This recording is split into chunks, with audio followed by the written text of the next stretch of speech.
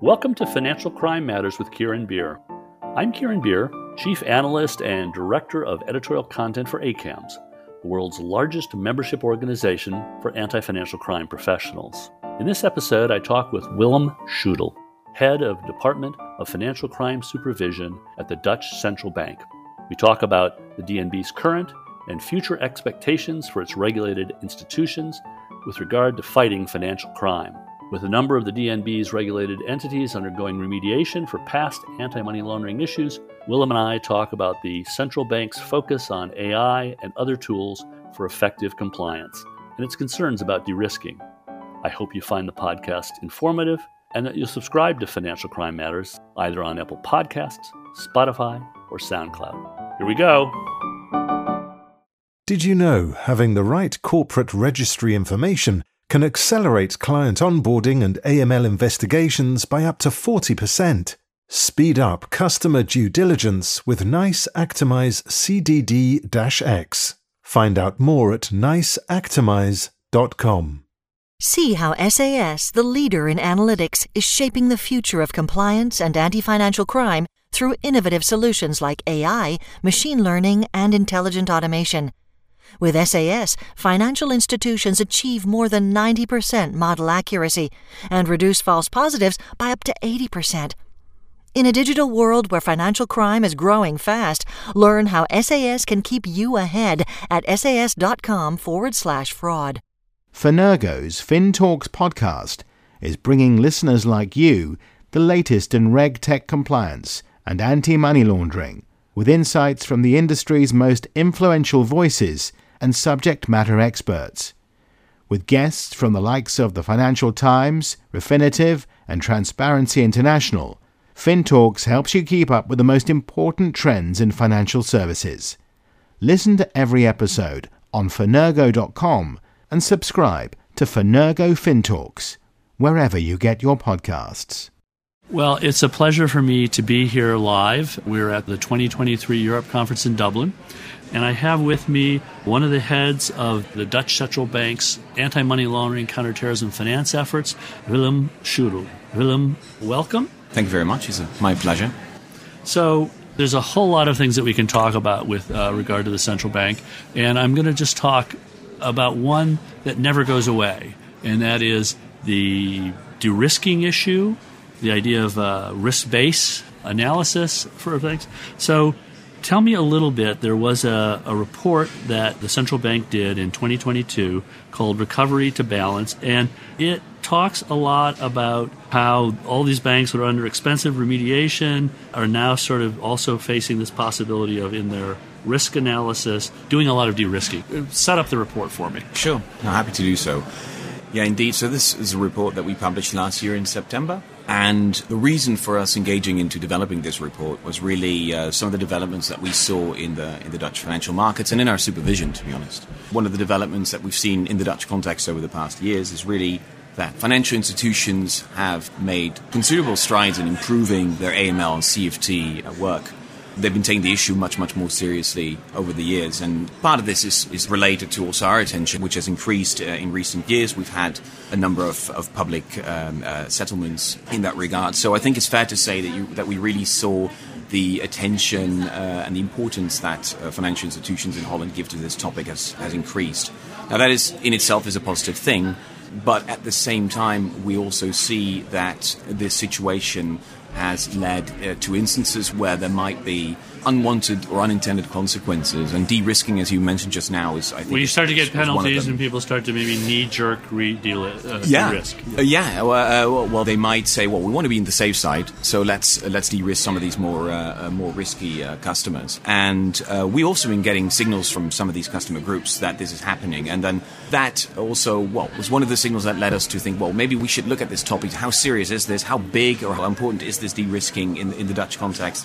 How does this reflect on our view on what we think is very important, very key to our supervision, namely to use the risk-based approach? And one of the things that the report promised that I think maybe we can pick it up from there was that you were going to go out into the field and talk to financial institutions about the kind of risk report stuff going on and de-risking and all that. Tell me about those talks, and can you give me a little preliminary. I'll give you a bit of flavor. So maybe it's good to separate. So we always speak with financial institutions in the course of our supervision, both from a supervisory relations side, but also from more policy, general risk assessment side. For the development of the report, we spoke with several institutions, but I think what your question is also referring to is what have we done since the publication of the report. Maybe just in a nutshell, I think the three main messages coming from the report is that we really want to enhance this risk-based approach, both from a financial institution point of view, risk management, as well as from supervisory point of view. We want to give more emphasis to do that well. We want to give more emphasis and support the use of technology. And thirdly, we want to make sure that and improve also collaboration, because in the end, fighting financial crime is not something that one individual institution can do. This is something we need from different stakeholders around the board to do. Now, anyway, so once we've published that report, and we've announced it actually in the report, saying we want to engage again with the sector. We start with the banks. And since September, we've had a number of roundtable discussions with banks around three different topics. So the de-risking was one of them, the use of technology is one of them, and the risk-based approach is one of them. And these discussions are actually ongoing, so we're not finished yet. We hope to wrap up these discussions towards the summer. But I think if you ask me really the results from this discussion, I think mostly it's really having the discussion in itself is already a result. Because by doing this, talking in an open atmosphere about challenges that we see with the banks, we had a very open discussion. Yeah. We really start to understand better what the challenges are on both sides. Yeah. And this creates also a better kind of mutual understanding, right? You get lesser confrontational and more kind of an open discussion. So I think that may sound like a low-hanging fruit, but if you ask me at this stage, this is probably the biggest gain, that institutions also feel open to share their concerns with us, and we understand better. So where in their application of regulation, where are the problems, and what can we do to follow up on them and help them? I mean, I guess you've kind of laid out your concerns in the dialogue, and then they've started to think about it and started to kind of act on those concerns and put in policies and procedures that reflect the concern about de-risking and about the risk-based approach. I think this is a difficult question I'm going to ask you. And is there a way, I think people say the risk-based approach is dead. We want a prescriptive approach from the regulators sometimes. What does the risk-based approach mean? Is that possible to answer that question? Yeah, I mean, it's and sort of with an example or a there's different ways you can answer that question. So I disagree strongly with the premise that the risk-based approach is dead. I think I also disagree strongly that we should want to go to a very prescriptive system. I mean, the foundation, looking from the side of the regulator, really the basis of this is we expect banks and other financial institutions to want to play their role in avoiding money laundering and anti-financial crime. So there should be, we expect, an inherent interest and willingness to do whatever it takes to avoid criminals from using the financial system. To do that well, we also want to let it be up to the banks for them to use their experience and their expertise to do this in an effective way. So I think a very prescriptive model doesn't fit that approach, and we don't have it, so let's be practical.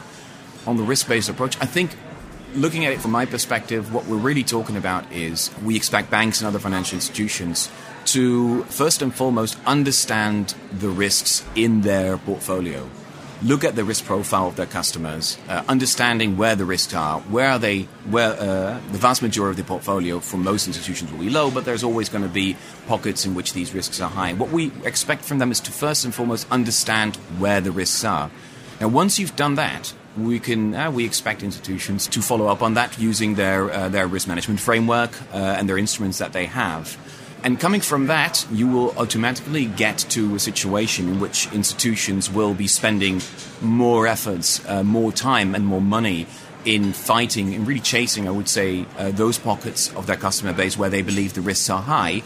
And that, to me, is really the foundation of a risk-based approach. As opposed to that is an approach where you say, we're purely 100% compliance-focused, really trying to get rid of any risk in our book. Because in the end, that's not what we want. We're not expecting financial institutions not to be working with customers where there's no risk involved. It's part of their business model to deal with risk. And that applies to the financial sphere, but that also applies to the sphere. It is interesting that banks sometimes say, yes, it is our business to deal with risk. And one of the things that you pointed out is the need to identify it, which is often something that banks don't do or properly do. But let me ask you about, in arriving at the report, what was that the result of? There are customers that couldn't get accounts. There were customers who had limited services. And I want to dwell for a minute on, I think, because this actually creates a lot of sympathy, both even in the financial community in terms of de-risking, is that, where do not-for-profits fit into that, too? I certainly know was a big issue in Belgium. Don't know as much about that in the Netherlands. Yeah. So, the messages we got from customer groups, they included profit, but also not-for-profit groups, foundations, could be related to religious groups, different types also of professional bodies.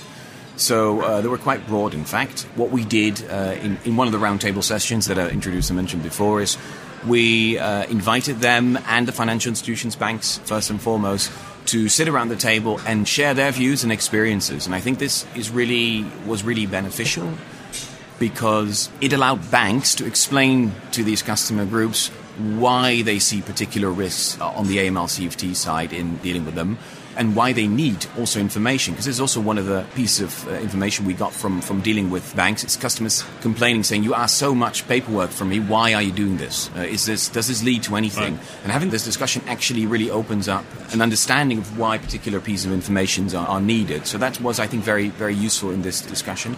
And the other way around, by having this discussion, banks will learn more about these customer groups, how they work, why it is easy for them to get some types of information, get a better understanding of the risks involved with these particular groups of customers. So having this discussion has been quite beneficial into improve understanding, and I would expect also a better calibration of the risk down the line. And this kind of collaboration with financial institutions that you're talking about leads to this other question about where the central bank is with public-private partnerships. You have done a lot of that, and I think maybe is there more planned or anything, but talk to me about the value and maybe some instances of what has been set up and what the channels are for public-private partnerships in the Netherlands. So in the Netherlands, we have set up an organization, a network, so to say, which is called the Financial Expertise Center, FEC. In the FEC, we have different stakeholders that are involved in AML, both from the public side and as well from the private side. So from the public side includes the regulator, us, the AFM, and National Police, Tax Authority. And from the private side, we have a small number of large banks joining that table. There's a number of under the umbrella of the FEC, there's a number of projects being developed, collaborations, and these are decided upon by all the members collectively. The challenge there is to really find issues, problems, risks that are interesting for a large number of those participants. There's public-public collaboration, but also public-private collaboration. And the feedback that we get from these projects, some of which we also contribute to, not always, but some that we do that whenever we believe we have something to add to the actual project. The feedback we get is very positive and often very concrete. And I think that's also important in this realm of AML CFT. We can talk a lot about high-level policy, but I think the challenge really is in what kind of practical challenges do we see? What are the practical risks and how do we tackle them? And I think in these projects we really get to that level. So just so that I understand exactly what you're talking about, when you say they pick a focus, would there be a public-private partnership on human trafficking, or would there be that kind of thing, or on narcotics? Yeah, could be different fraud, certain cryptocurrency fraud, or something. Could be different topics. They could be more focusing on phenomena, or they could be focusing on particular groups. So it will be it's quite varied. And every time when it's decided what the project is going to be, it's always. There's always this virtual look around the table, so who wants to join? So it's not that always everyone is joining. Yeah. It's really, we really see on people, I would say, and organizations bringing in the relevant expertise. And I guess I would say, I would ask kind of how do you come up against GDPR with some of the information sharing that would happen here? And then give me there's some tangible results even that you can talk about from these broadly, even without specific. Yeah, so GDPR obviously is very relevant in this field. Is something we also deal with. The primary responsibility, obviously, in the Netherlands is with the Data Protection Office, the what we call the AP. So this is something, there's always, this is a topic that becomes very relevant in those topics that require exchange of information. Under the umbrella of the FEC, we have a memorandum of understanding between all the parties involved. So there's clear, and it's actually also has a foundation in the law, in the Dutch law, on what kind of information you can share with whom and who's responsible. So that's something we have, I would say, a general framework, but also when we have specific projects, there's always this check on what kind of information can be shared within the realms of the law. And there's always a check by, in fact, there's a group of privacy representatives from the different participants that have a check on these things and make sure that whatever is done and shared is within the legal remit. Let's talk about multinational jurisdictions and cooperation and everything. And what are the issues that you're dealing with now in terms of multi-jurisdictional cooperation, and what's not working, what is? So I think from the practical supervisory side, I think many of these interactions take place through the colleges when there's financial institutions active in different countries, and we contribute and sometimes lead these colleges depending on the type of and activities and location of these instances. From what I hear, these colleges work quite well in terms of exchange. In terms of preparation for AMLA, this is also more on the policy side has been so far, but we also on the supervisory side are now starting to prepare ourselves for what is expected from AMLA. One of the things that we focus on is, practically what is AMLA going to do? What are the so-called level 2 and level 3 arrangements? And what does that mean for us? And I think it's fair to say that given that the actual start of AMLA is still a little bit in the future, and also the start of the actual organization will require still also some time to be fully operational and fully built up. I think for us it's mostly about how can we contribute in the most effective way to AMLA. It will probably in the short run will mean more work rather than less work. I know that sometimes in the outside world it's perceived as there's going to be a supranational organization that means the national authorities will have to do less. That's not our experience, particularly not in the beginning. But maybe even down the road where, they each might have their own mandate and focus, but it may also increase new questions and new ways of looking at the risk. There's also something we see from the prudential experience, obviously, with the SSM. So I think it's important for us to make sure that we're ready for that, and this is a process that's currently underway. And I'll press you just a moment. Anything concrete that you can say that if I look and you're moving around chairs, what would do I say, they moved those chairs? Anything concrete that you can say about the preparation?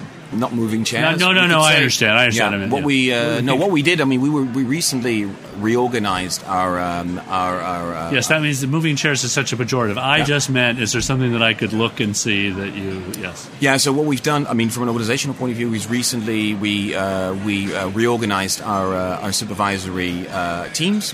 To give you an example, it's actually the team that I'm leading is now fully focusing on cross-sectoral issues. This will really help us coordinate also between the different sectoral teams and the policy colleagues on the other side. That's something we didn't have before, and that was also done to help us prepare and really have dedicated focus on any preparatory work we need to do for AMLA.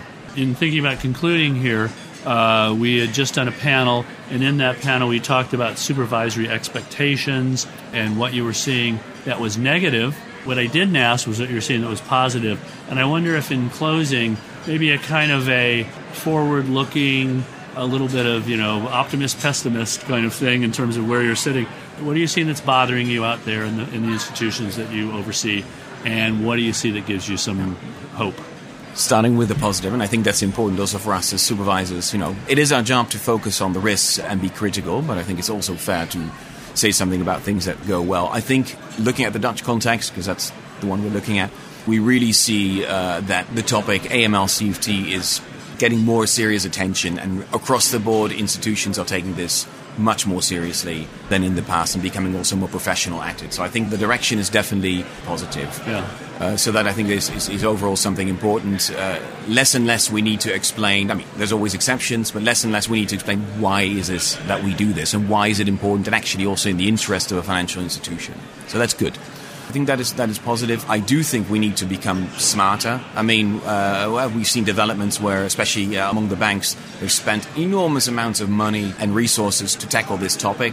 And I understand it, obviously, looking at the recent history, but I think we need to move into a direction where we use our time wisely. That applies to the financial institutions, but also to us. And what I'm positive about is this increasing understanding of the international context of AML-CFT. What has been so natural on the prudential side to always to have this, since the setup of the SSM and previously obviously the ECB, is that we increasingly understand that we have similar challenges in different countries. We need to reach out to one another.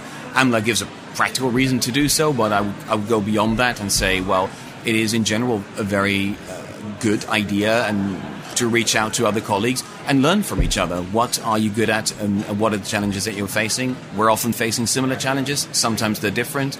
And that can be, we can really learn from one another in terms of how we deal with data, to how we assess risks, to how we conduct inspections. There's really a lot to learn from each other's experience, and I think we can do more in that regard. But I already see this going on. That will also increase our effectiveness. We're not all trying to reinvent the wheel.